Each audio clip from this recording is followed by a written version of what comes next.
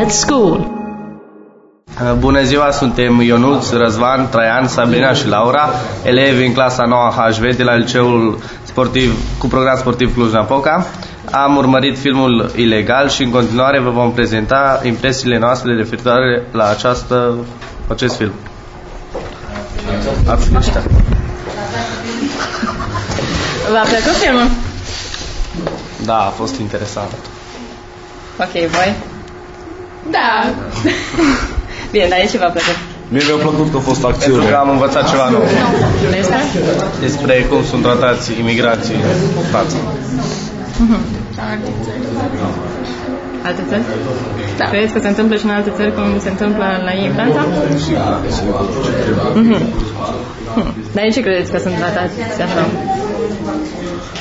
Ei nu sunt de aceeași naționalitate ca și ei. Da. Dacă vă gândiți că ei pleacă din țările lor pentru că acolo condițiile sunt mai proaste decât în țările în care doresc să imigreze, cum vi se pare relația asta între... Ei vin în alte țări, dar oamenii din acele țări nu îi tratează cum ar trebui. Și de ce? Oare aveți o idee? Ați mai auzit la știri aspecte de genul? Am auzit despre forme de rasism. Ok. Ce v-a frapat mai mult la filmul ăsta? Adică ce v-a uimit? Ce vi s-a părut, nu știu... Cum sunt tratați în locul în care au dus. Și puterea femeii cu care a îndurat toate greutățile să iasă la capăt. Ok. Subiectul vi se pare actual? Da. Da. Da. Nu? Nu mi se pare actual. Ok. Voi mai știți alte informații din restul timpului despre imigranți ilegali? Nu, despre războaie din Africa și din... De obicei, unde sunt zone de conflict, acolo apar cei mai mulți migranți în alte... Ok, decorul. Cum vi s-a părut decorul filmului? Ce ați observat particular la... Închis. Totul se petrece în închisoare, în centru de reabilitare. Așa. Și culorile, atmosfera? Sunt închise. Se potrivește cu subiectul? Da. Adică vă ajută să înțelegeți mai bine, să intrați în pielea personajului, cum ar veni? Da.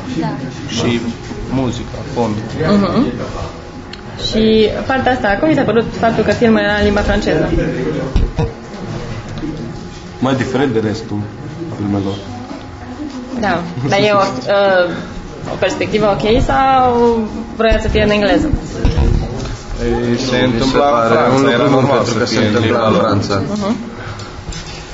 Da, ați avut probleme în a înțelege conținutul chiar dacă era în franceză sau așa? Nu, se înțelegea din fapte și din tot. Ați mai văzut că erau persoane care vorbeau și în alte limbi? Da. Ați văzut în film? În rusă. Și emigranții vorbeau câteodată în limba lor. Ați auzit și spaniolă, era mama cu fetița. Ok, la nivel de protagonist, cum vi s-a părut personajul principal? Și-a făcut bine rolul. Intra bine în rol.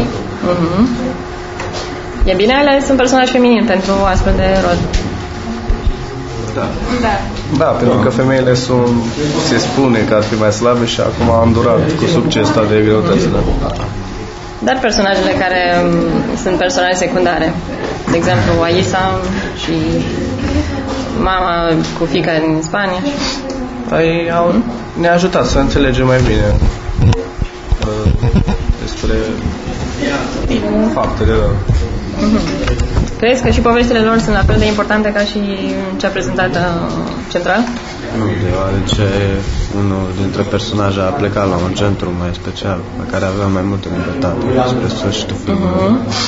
Voi ați fost atenți la partea? De ce a plecat la un centru? A plecat voluntară sau cam așa. Pe ea o transferau la acel centru pentru că accepta să se reîntoarcă înapoi de unde a plecat. Era.